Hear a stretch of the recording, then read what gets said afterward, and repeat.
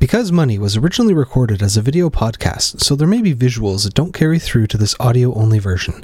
Please visit becausemoney.ca to see the show notes, related links, and more. Hey everybody, welcome to the Because Money podcast.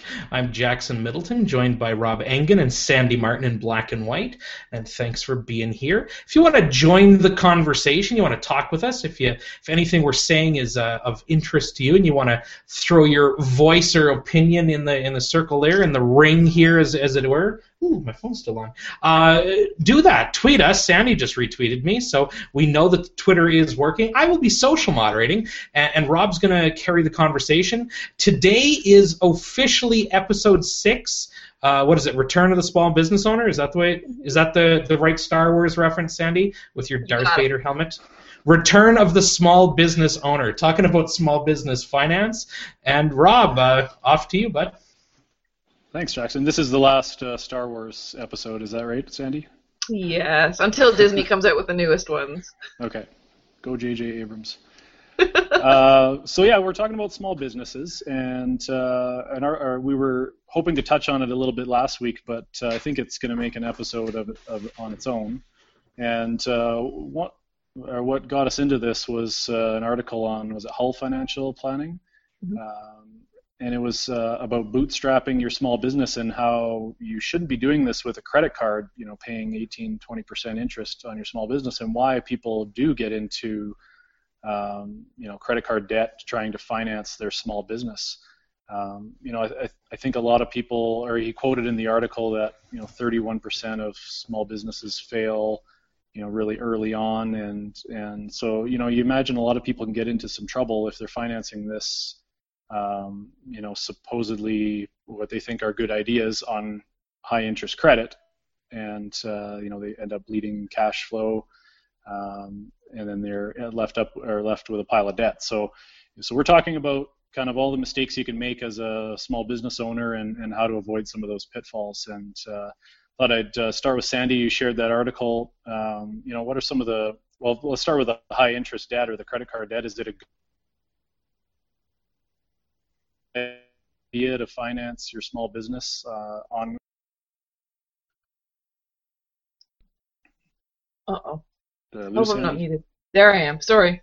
There we are. The way that I approach small business planning is always, how much money do you actually have, not including credit cards? And then that kind of restrains you in a way that I think small business isn't often restrained for some reason. That you have to actually use real finite money to make your plans, and then if your plans include, like, you need to purchase equipment, or I guess there are some situations where you should be looking to use leverage to finance your great idea or whatever. But I think one of the benefits of trying to use leverage is that you have to run your idea past somebody else, and then the drawback is all the somebody else's still want to lend you the money anyway. For some reason, it's not that hard to get small business financing. So the corollary is, to go back full circle, you shouldn't have to take it out on your credit card. If it's a really good idea, you shouldn't be using your credit card anyway to do it. And what kind of interest loan would you be getting from a bank or traditional lender? Yeah, they're pretty high. When you're first starting out, like within the first 2 years of your business, you probably won't see too much in the way of money, except for a credit card or a line of credit that you secure to your own home, which typically isn't a great idea. Or you can get credit. You can get like a line of credit just in your own name. Almost everything. I mean, for most sole proprietors starting their own business, it's not like it's the business borrowing money anyway, right? It's, unless you're a corporation, it's going to be your own name. So it's going to be higher interest because now you don't have a job. You're self-employed. You don't have 2 years of personal income that you can use to prove that you've earned income. So if you get something that's unsecured, it's going to be relatively high interest anyway, even if it's through a government program. And the trouble is, you usually, depending on the business, obviously, but you usually need substantial capital early on. So financing that with a credit card that you need to start making payments on right away could get you in a lot of trouble right away. Is that right? Well, it makes you desperate for business or clients or sales or whatever it is. And everybody should be hungry, obviously, for those things. But if kind of your first month, you have to make enough to cover your enormous loan payment or your enormous credit card payment, then I don't think you're in a position to build your business in the healthiest way possible to target the people that you really want to target, whoever they may be. Right. I think that you're already 1 month in the cycle of got to get the next client, got to get the next sale. When you should be at that point, you should have built yourself. When we talk about emergency funds and personal finance all the time, you need to build yourself some capital before you run out and start your own business. There's an online entrepreneur who wrote a guest post on my site a while ago, and he runs his own site called My Wife Quit Her Job, and basically his wife was a six-figure earner. I think they live in California, and she quit her job to start her own, like, an online store selling wedding linens and things like that. So kind of maybe a bizarre niche, but something they found maybe was really profitable that they could turn around. But I think they did a lot of research on it. And the post, I thought, made a lot of sense because he talked about, first of all, kind of getting started. Don't quit your job right away. Kind of do all your due diligence, kind of get started, get your feet wet before you actually jump in with both feet.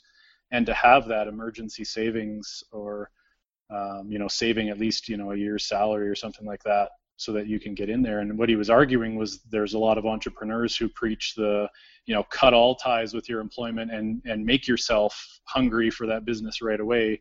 I don't know, Jackson, what do you think about that approach where you kind of hold your feet to the fire? Yeah, I've heard that. It's actually that was in one of I think it was 33 Essential Strategies of Leadership or some crazy book that I was reading, and it's called the burn the ships strategy. So if you're an entrepreneur and you've just sailed across the ocean and you're looking to take over the land, in business metaphor, the only way that you'll be committed is if you burn all your ships. And for me, that's kind of that's always resonated because I'm a burn the ships kind of guy. I don't know that was the best advice for me. This is this conversation is very close to me. I'm a serial entrepreneur. I mean, in grade 12, I took an entrepreneurship class. They brought in, it was like a joint project with a junior achiever guy from a bank, and I did a 60-page business plan on where to start a coffee shop. And this was in high school. I got 100% in the class and actually found some money. My mom and I started a coffee shop in Regina when I was 17. So here I am, a coffee shop owner at 17, and we made two big mistakes. We borrowed the money for the startup. We ended up securing $30,000 in loans, which had a payment on it that we had to start making right out of the gate. And we also, this is the other mistake we made. We signed a lease where the first year was a reduced lease payment.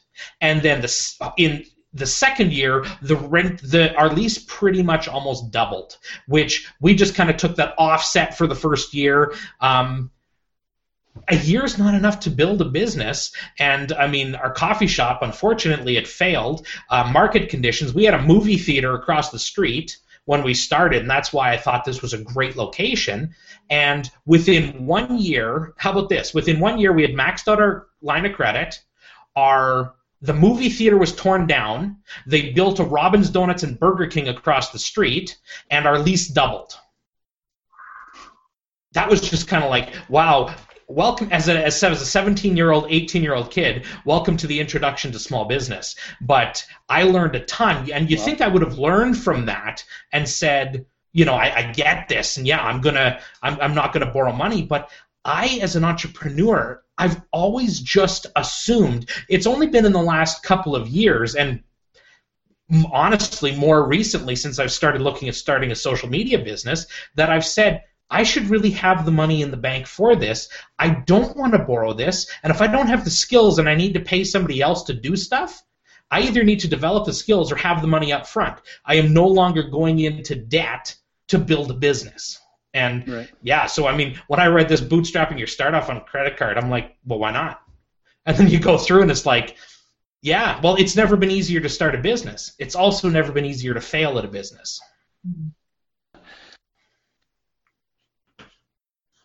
The interesting part of your analogy about burn the ship is that I think the captains would do that so their crew didn't mutiny and sail home without him. And so at least you're doing it to yourself and not they're half your town. Yeah, exactly. But well, that's it's a good point you bring up about especially on the credit card and thinking, oh, why not? And is it a question of like either I want to, like Sandy had said, I want to get it started and I don't really want to have to answer to anyone or run it by anyone, so I'll just kind of go ahead and do it on my own? Or is it a question of like bad math, thinking I can grow my business at a faster rate than 19, Rob, 20% credit card interest? It's a matter of no math. I'm sorry, but your typical entrepreneur is a quick start, is somebody who's just going to go out of the gate, go, I've got an idea, I'm going to take over the world, I don't care about the administration, everything is a write-off, I don't want to pay taxes, and you just end up in this world where you believe that what you're doing, and questioning it, looking at the numbers, thinking things critically is an admission to failure. It's like saying, I don't believe in myself. And that's what I've been caught up in. There's no realistic thought with most entrepreneurs. They're not even close to being in reality. And I can say that very confidently because that is me. That is my default MO right now. If I go to start a business, all of a sudden I'm thinking, okay, do I have any rich uncles that I can tap? Seriously, that's the way an entrepreneur thinks. We're like addicts. Well, Sandy, how long did you ponder or consider starting up your own business, or was it a one day you were fed up and decided to start it? Well, my own business, it took me 2 years because I'm not a risk taker. I don't like the idea of doing something like this on my own. No, it takes a lot of thinking through. But my husband had started his own business back in 2009, and that was, we talked about it a little bit, but that was like he came home one day and I told him, today's the day you're starting your business, and we went on from there. I think it was helpful, obviously, that I was working in banking. Bye, Rob. It was helpful that I was working in banking at the time because I already had a lot of the understanding of what was happening with banking, or with the small business side, and I had seen a lot of in my area, it's people starting construction companies, and that's what my husband started. And I see them come in, and I was witnessing their account implosions firsthand, so I kind of was already a little bit leery of that side of things anyway. But no, for this business, it was 2 years of waiting because I wanted to be able to not be desperate. So right. I think that it went well so far.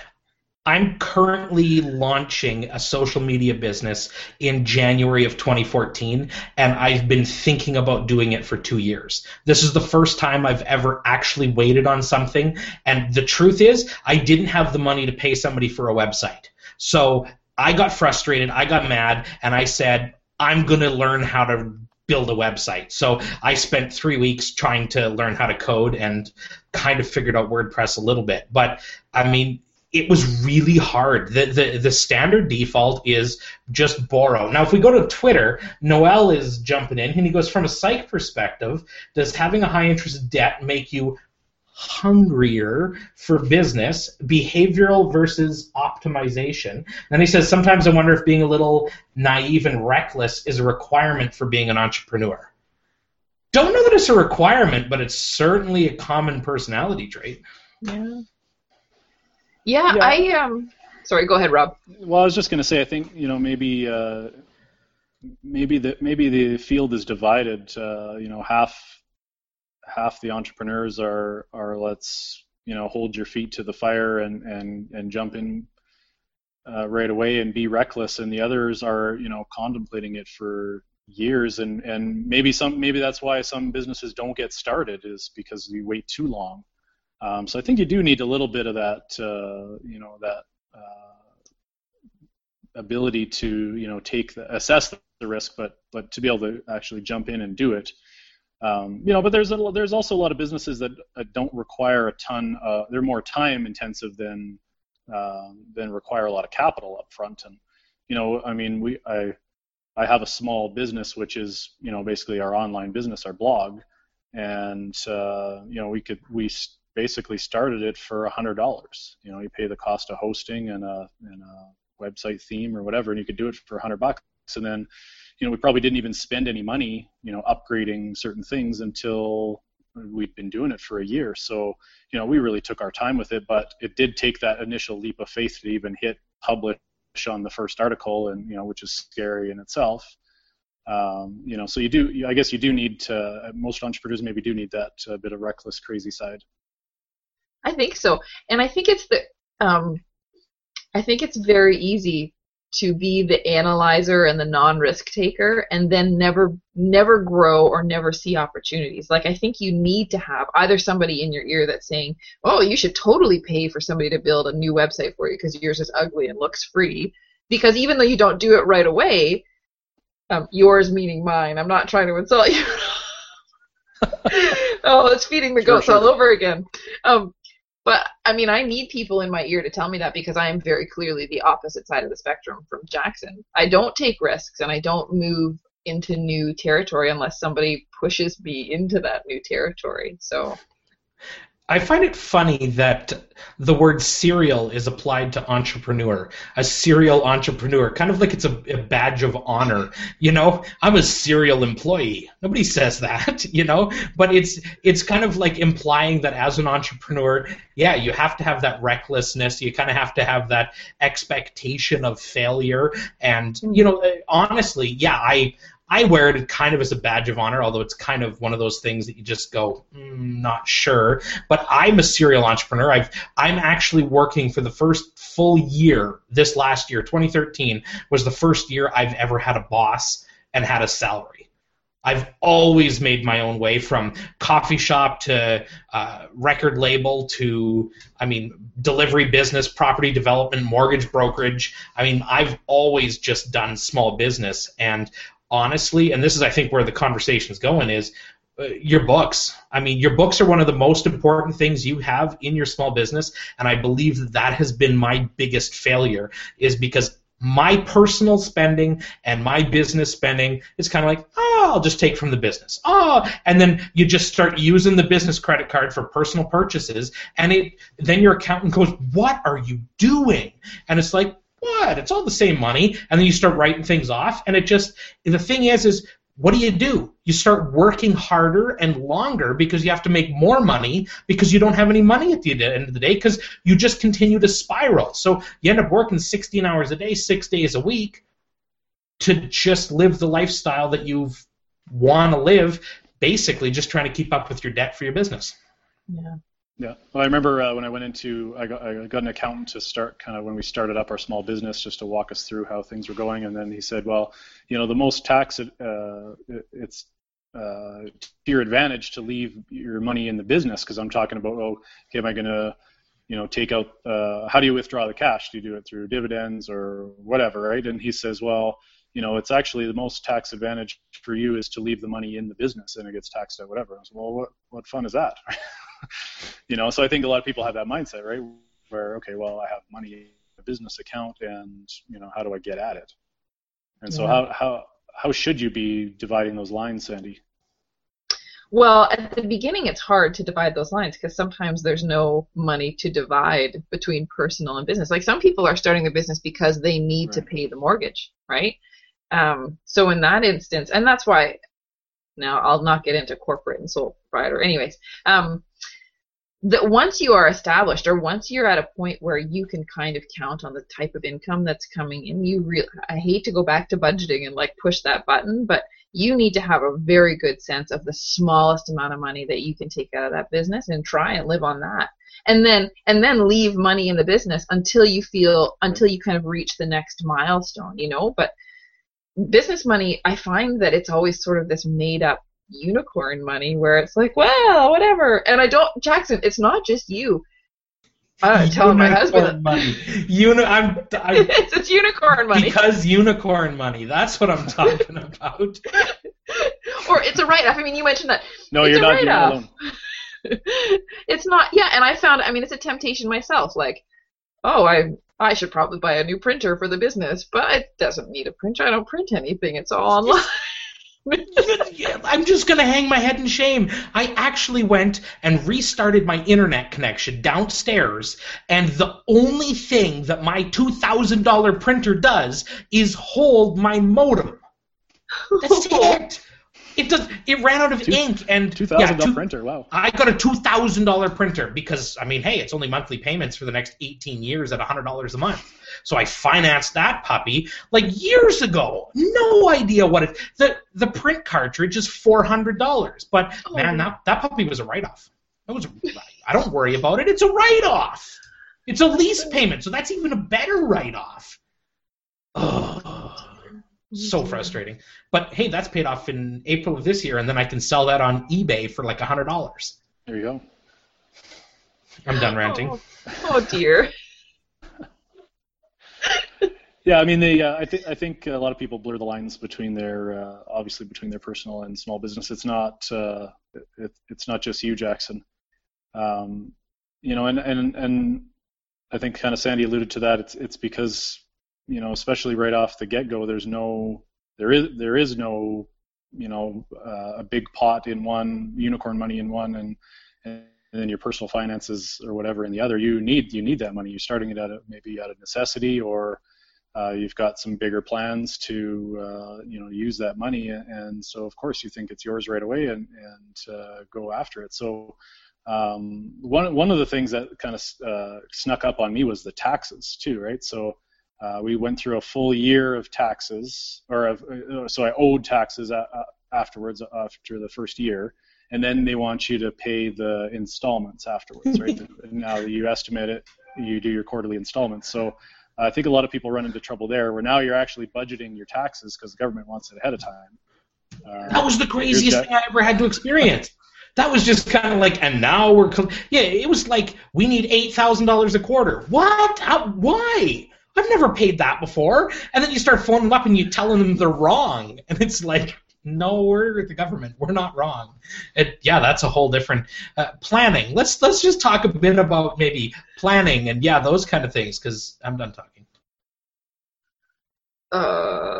Planning. Well, you know what? Actually, one of the things that I always used to do. This goes back to banking now. Sorry. About your budget. I'm sorry. You go ahead.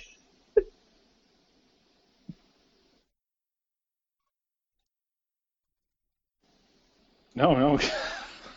I was just going to say, like on the budgeting side of things, it's it kind of goes back to knowing your line items, right? And especially after a year, I knew I paid X in taxes, and so now they want that in quarterly installments. So I actually kind of knew I have a spreadsheet or whatever course I do for a year, and kind of I can project out what the expenses are going to be, and I just kind of I know I was going to either have a big tax bill at the end of the year, or I could do it in quarterly installments. So now it's kind of better on a go forward, but certainly not a surprise, but kind of catches you off guard a bit for that first year.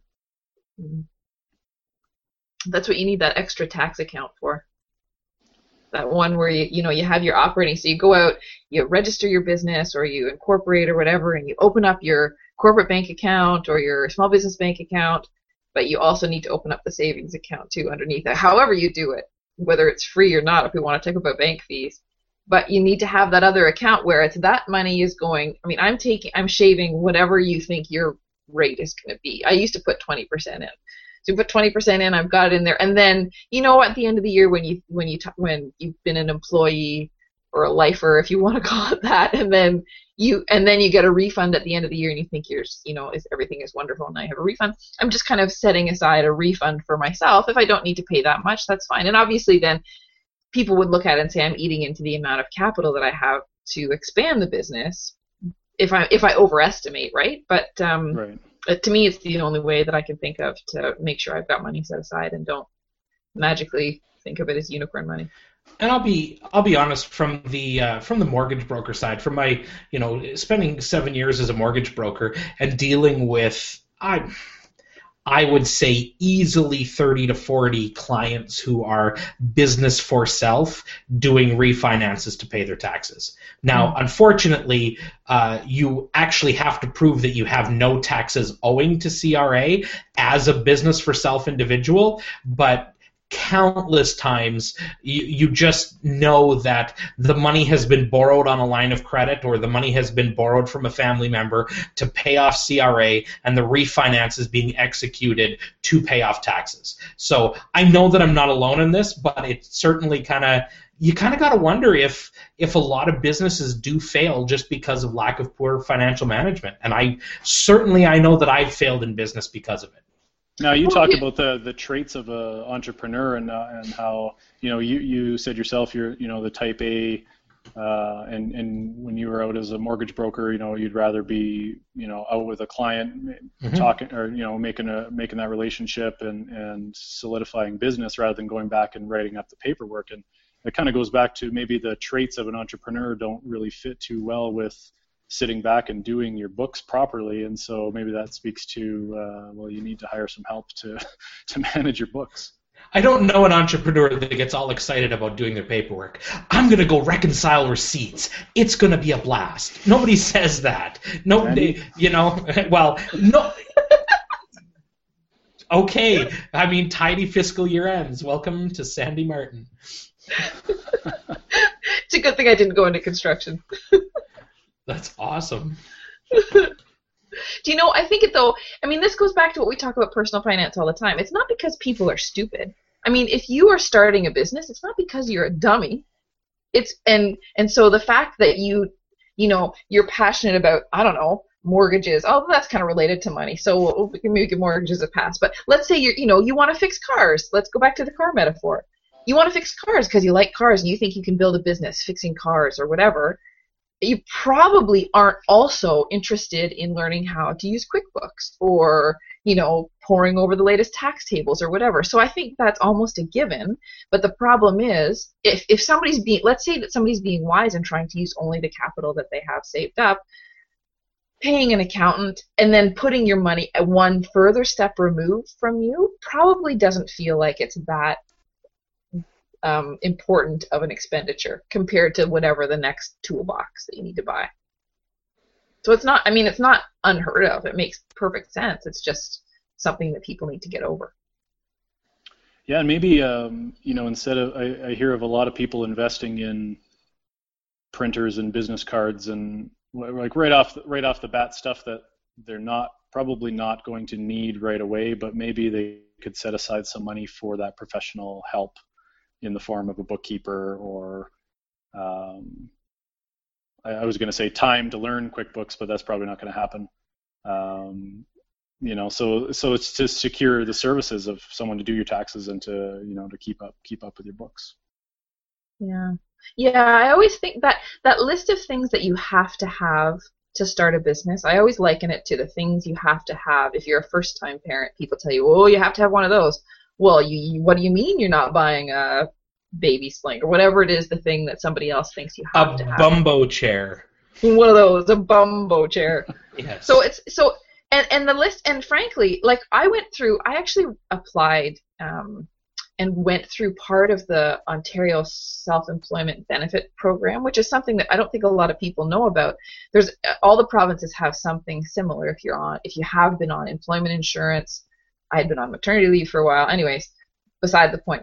But one of the things that they talk you through is you have to write a business plan. I didn't get too far into the program. You have to write a business plan because the next thing you're going to do is carry that business plan to the enterprise business lending center or to the bank or whatever. And then they list all the things that you need to have. Like when you have to chart out your expenses in your business plan, that kind of the finance part that everybody hates to do, and you project your expenses and your income. There's things in that list that not every single business needs. And you talked about business cards. Like the first thing that people do, it's exciting, I know, but the first thing people do is go out and print a business. I printed business cards. I have handed out 0 to actual real people because all of my business is online. Not everybody's just going to be that way, but you need to take those lists of things with a whole shaker of salt. Yeah, I agree. Business cards for Boomer and Echo just doesn't make a lot of sense for me, right? Like you can find us online, and if you know of us at all, you found us online. So you can. It's pretty easy to get a hold of me because I'm on every social network, right, Sandy? That's right. Some that I've never heard of.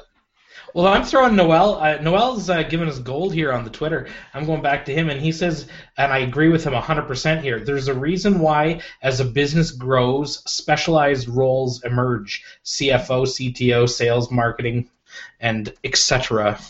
And that's exactly it. And I think the strength of any good business is in its people. And unfortunately, the solopreneur kind of tries to take on everything. And if we're getting down to the nitty-gritty, that's exactly where I got. I had my mortgage business from 2007 to 2010. 2010, I started Highland Mortgage Partners, and I grew it to the point where I just couldn't handle everything. I was trying to, and I burnt out. I sold my business simply because I knew I couldn't manage the entire business anymore. I was not spending enough quality time with my clients that I needed to keep up the same level of service I expected from myself. So by selling my business to First Foundation allowed me to specialize and be, in real estate, we've got what's called the highest and best use of a property. So like a residential property, the highest and best use would be a home for a family.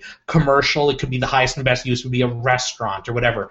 I like to look at it as a personal highest and best use, and the highest and best use of my time is blogging, marketing, social media, engaging with people, explaining the process. That's what I love to do. So that's the role that I moved into. So I'm now using all of my skills focused on exactly what I want. So Noel nailed it, and that's the strength of a good business is the people and diversifying roles and allowing people to excel where they're at.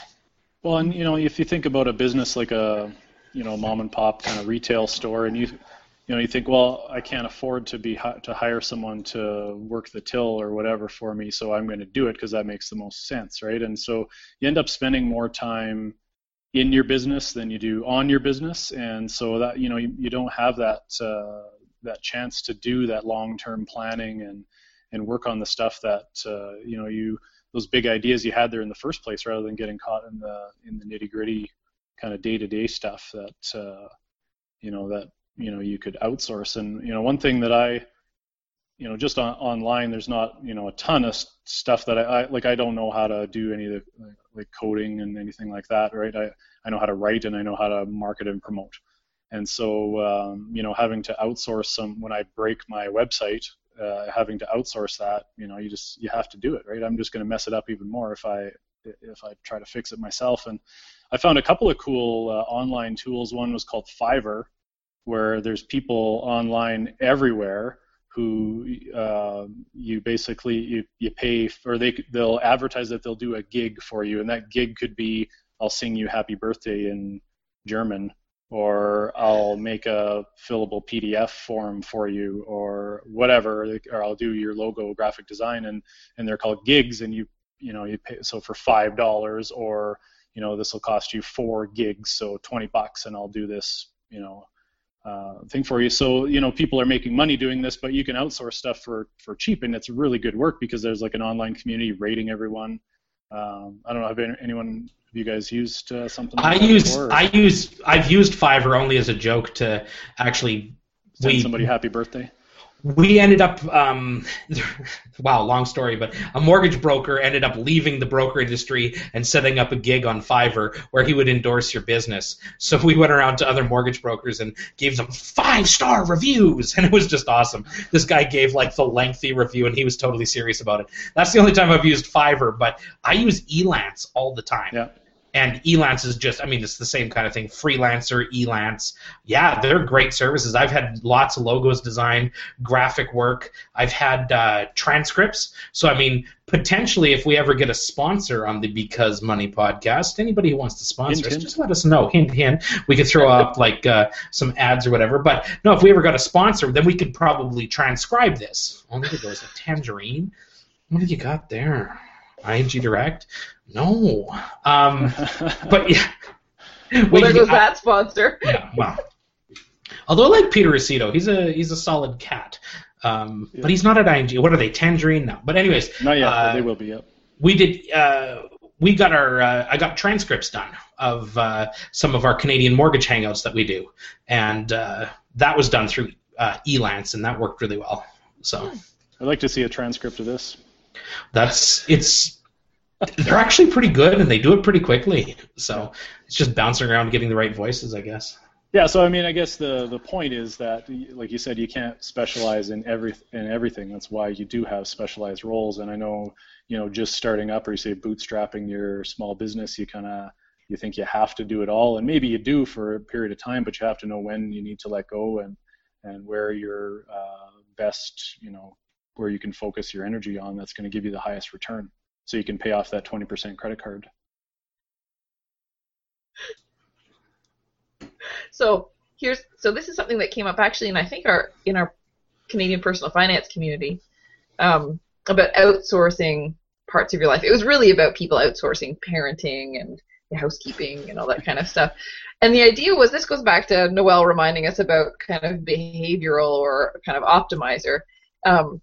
I guess if you know that you can use that time more profitably, directly working on client stuff, or expanding your marketing or whatever it is, then the 3 hours that I'm going to spend, well, it's not 3 hours, coming up with goofy graphics, probably I could get somebody else to do goofy graphics for $5 and then bill that time to an actual client. But it's so much fun. Yeah. Well, and that's the thing, right? Like, a lot of the stuff I like doing, like you said, making up the goofy graphic posters. If you like doing that stuff, it's hard to get away and give that up, right? That's hard. Like in my day job, it's hard to give up some of the stuff that I do that I could certainly, pass on to a colleague, or I don't need to be doing that task, but I enjoy it, so I spend my time doing there. Is it wise? Maybe not. You could spend a lot more time doing planning, or actually growing your business. I wonder if the hallmark of a successful entrepreneur, obviously part of it is luck and market conditions, etc., but if the startup and go person can morph into the startup and go, and now I'm going to tap the next person that's going to take whatever the delegation becomes. Now, I'm going to hire a professional bookkeeper or whatever. If someone who has to navigate not spending too much money on silly things, but spending money on hiring the right people to do the right jobs. I wonder if that's kind of the differentiation. Oh, that's the wrong word. I wonder if that's going to be the hallmark of somebody that's eventually successful. And that's interesting, because maybe you can take that first 3 months or 6 months of getting your hands dirty and getting in there and actually figuring out what your business is all about, and then make some templates for the next person to come on to actually do those things to your standards, and to make you not feel like you need to micromanage and be looking over their shoulder, so that you can move on to bigger and better things. Well, and I think if I could jump in, the difference that I've found in the business, and I've always been really good at creating myself a job. I don't know that I've actually ever really created a business, and there's a huge difference there. A lot of people who are entrepreneurs, they work themselves into a job, and I found that in my mortgage business. Look, and I loved it. I'm not saying there's anything wrong with it. I'm just saying, when I was servicing my clients and I was doing mortgages and I was out, I was hunting, I was eating what I was killing, it was great. I'm being the entrepreneur, I'm the type A, I'm going out, I'm getting business. The second I stopped going out and getting business is the second I no longer have a paycheck. So you really got to ask yourself, am I growing a business, or am I working a job on my own? And I can't go on holidays. I got nobody to look after my book. I don't want somebody else eating my lunch. There was 4 years that I never took a day off. Like, I just worked and worked and worked, and it's just unsustainable. And that's the problem. So when you're looking at your business and you're planning your business, you have to have a business that can make money without you. Now, am I saying that has to be immediately? No, you have to work, you have to learn how to do the process, but you have to be investing in a system or a way to make money and be able to remove yourself. Even if it's very slowly and gradual, you have to have the plan, you have to have a business that can scale. And I think a lot of entrepreneurs get caught in that, I'm making all this money, I'm doing all this thing myself. It's the hit by a bus factor. You get hit by a bus, if your business is dead, you don't have a business, you have a job. And I've worked a lot of jobs for myself. Well, and that's the entrepreneurial dream that gets sold is the, oh, you got to escape the rat race and get out of the cubicle and work for yourself. Okay, I'll do that, but wait a minute. Now I'm, like you said, I haven't been on vacation in 4 years, and I'm actually happier doing this just because I'm, working for myself. Mm-hmm. We're working. No, I don't have anything else. I know we're almost out of time here. Can we touch on this charity thing for a minute?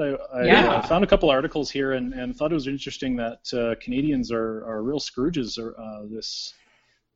compared to a lot of countries, but I think it was like 1.7% of our income we're donating to charity, and in the U.S. it's upwards of 3.5%.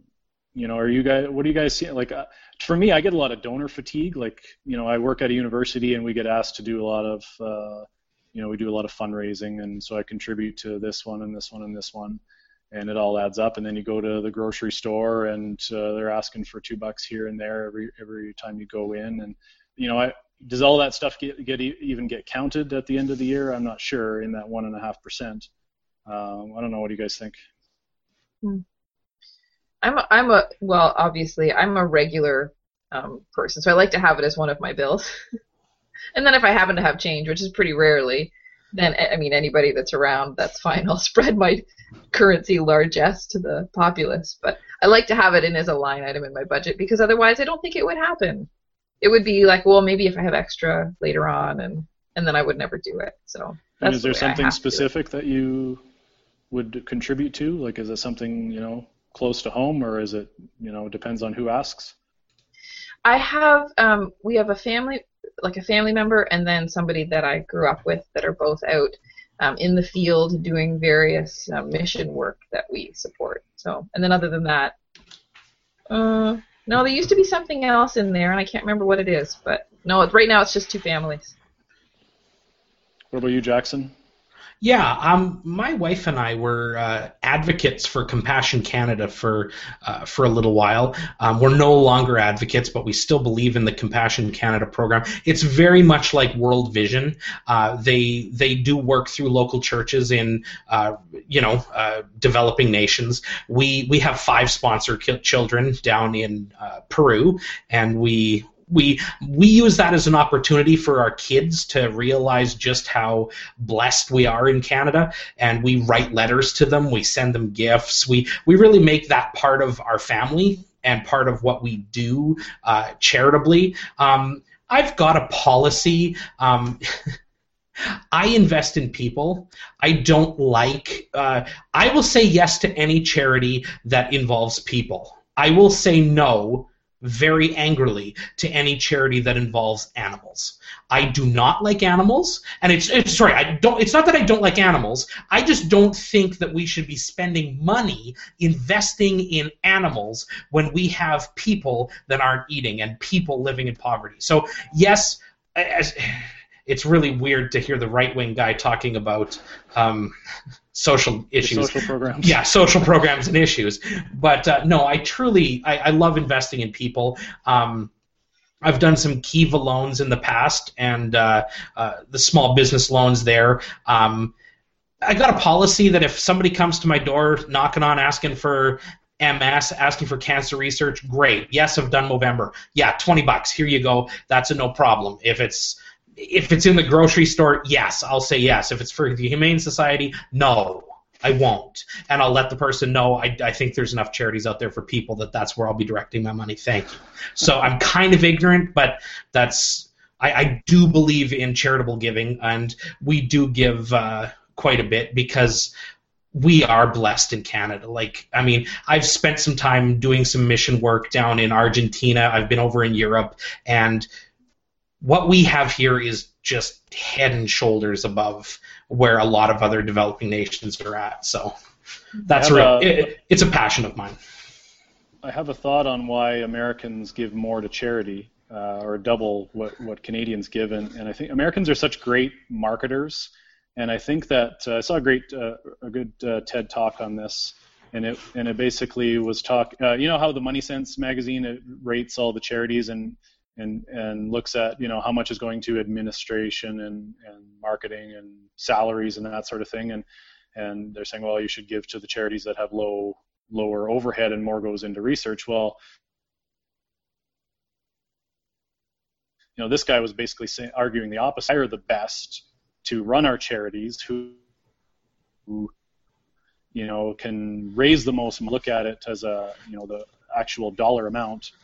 Maybe 50% is going to admin and marketing, but they increase their, what they're giving, by 100% or more. And so that's what this guy was arguing. And they'd take out ads in the New York Times to advertise for this race, and they'd, raise like $100 million or something like that. And so he was basically arguing that, or he was arguing that, you could spend more money on that type of thing, and instead of paying your CEO, $40,000, you pay him $100,000, but attract the best and brightest to run it. Jackson's getting squirmy over there, so no, it's here. I can't handle the. People will make a buck off of anything, and I really have a hard time with the reason I like Compassion Canada is because they really hold up the, they actually dress the kids up for the pictures. They don't make the poverty the issue. They make the kids the issue, and I really like the World Vision, the kind of, and it's not, World Vision does great work, but the whole, you got the kid with the big stomach and the flies everywhere, and they just want to make it look like squalor. And yes, although that exists, give the kids some dignity. And for me, the whole exploitation in that charity industry and the, making money off of charity, you get more, but I don't know. Do you want people given to your charity because it was a big page ad in the New York Times? Yeah, okay, if you're getting more, sure. It leaves a bad taste in my mouth. But jumping onto Twitter, the Holy Potato jumped into the conversation. Apparently he's been watching. I haven't looked into the charity differences, but keep in mind U.S. has a much bigger need for health charity because, of course, they don't have... they got some differences in the healthcare. And then he goes, that is no socialized medicine, so lots of fundraising to help families that don't have adequate insurance. It's a point well taken. And Noel, who is a beast, by the way, says, I love Kiva and microfinance loans to hardworking entrepreneurs in developing countries. 164 loans and counting. Ooh. Well done. And then the Holy Potato jumps in and says UK also gives less than 1%. So we're a little bit more distinguished than our European brothers. See, but that goes back to Rob's point. Like, I wonder how much of that is actually counted. Okay. No, that's true. And then what Holy Potato said about the health organizations, but also I think on the church side too, there probably is a lot more giving down in the U.S. than there is up here, and I'm not sure how that's counted as well. Well, are we out of time? I think we are. I think we're out of time. Sandy, do you realize that you've got Darth Vader right behind you? What? And how creepy that is? I know, it's totally creepy. You know what's creepier? I had to sneak into my sleeping baby's room to get it because I forgot him. And then you hit that. That's hovering over your sleeping baby. Yeah. I know, totally. Well, there we go. So we're going to take the Christmas off. When are we coming back? Has anyone looked at a calendar? January 6th. January 8th. 2 weeks off? January 8th, we will be back. So yep. I guess that's it. I hope when we come back. Merry Christmas, back. Everyone. Yes, Merry Christmas. Sandy, you were going to say you hope when we come back what? I hope when we come back we get to talk about weddings and how we judge people. I'm excited about that. Yeah. Judgy McJudgerson. Awesome. That'll be fun.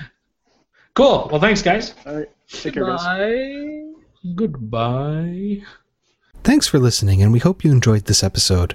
Because Money is a labor of love and involved no ads or other sponsorship. Be sure to click the like or subscribe button where you downloaded this from, as will help other listeners find the podcast and raise our profile, which in turn makes it easier to book guests.